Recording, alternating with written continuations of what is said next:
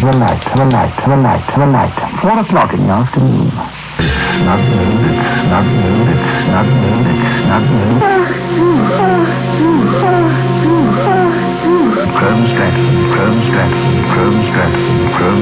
The night. 4 o'clock in the afternoon. Snug moon. Chrome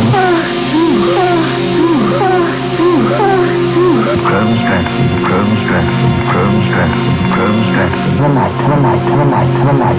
4 o'clock in the afternoon. Snug moon. You all right, dear? Chrome Stratford. The night. 4 o'clock in the afternoon. Snug moon.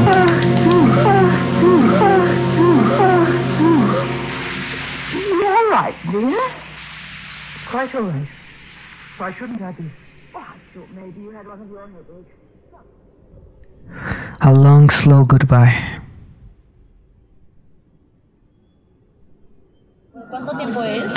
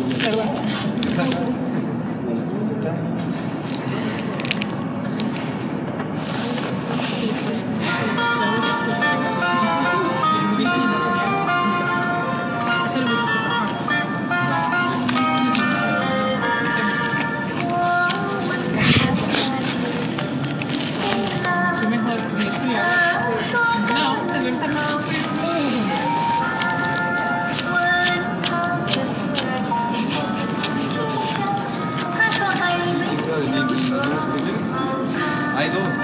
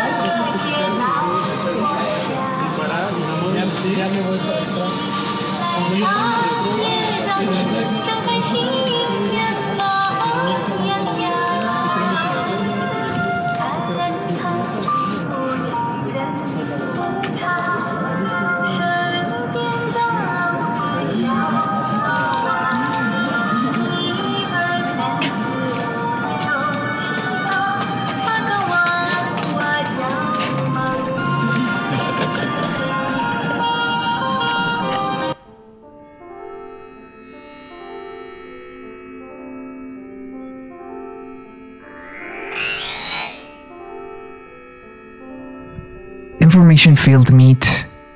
Spinella, Spinella, Spinella. Recalling works wonders around what I want things to be. Basalt, copper, basalt. Forgetting my alignment. Missing the workforce. Despiting citizenship. I'm afraid I'm only discerning and won't ever be a pacesetter.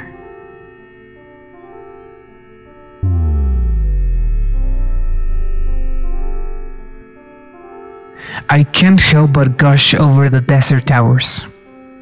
This house, which second floor connects to, well, all over, has spaces that feel big, rooms obtuse, cramped, diagonal.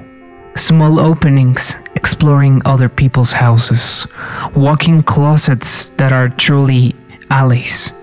Finding new rooms and small villages, the theater, the sunbathers, my impending doom. Following along the Roma of Age, a bunch of people that won't let me in their showers. They've made closeness and I'm too sharp. I wander to the place where the roof falls and the wild looms. It only begins. In the hushed public, I rinse where it says Seltsamkeit Elektronik. And the space is divided. The second half reads Wärmeliebhaber. Now they decide to converge.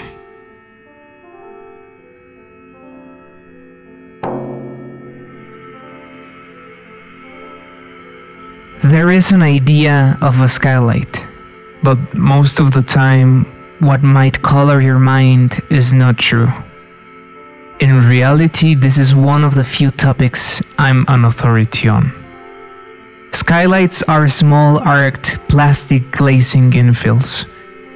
They really create more darkness than, well, light. I've been to boxy facilities with sheet metal floors and corroded yellow paint, where vents are made to be skylights and red becomes insufferable. And all that is, openings for closing indoors. The spots in Domestika we are unnerved by.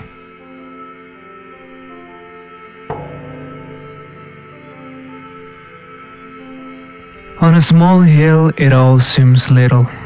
There is a brown metal fence for an inclined garage, and a walkway into the front door. On the left, a cliff to a disgusting garden. And also above your head, a hedge in what seems to be the second floor. Now inside there is a full downpour. There's a big diner showcasing all types of decor. Some hidden halls, a living room with a view, a crowded media room, an impressive spiral staircase at the center of it all. There's lots of places where to hide, an impossible roof, a secret and cozy study, dirty yet favorable, somewhere to fall from. Somewhere to fall from. A kitchen with no sensibility for congruency, a dark spot for service and bathroom spying, the curious paradox of potpourri. And there is my favorite room, and the one I wish I could forget, and also sliding doors to the exterior leaning left, and finally where I spend my time in a bed desk. And next door, a menacing dam. And next door, a menacing dam.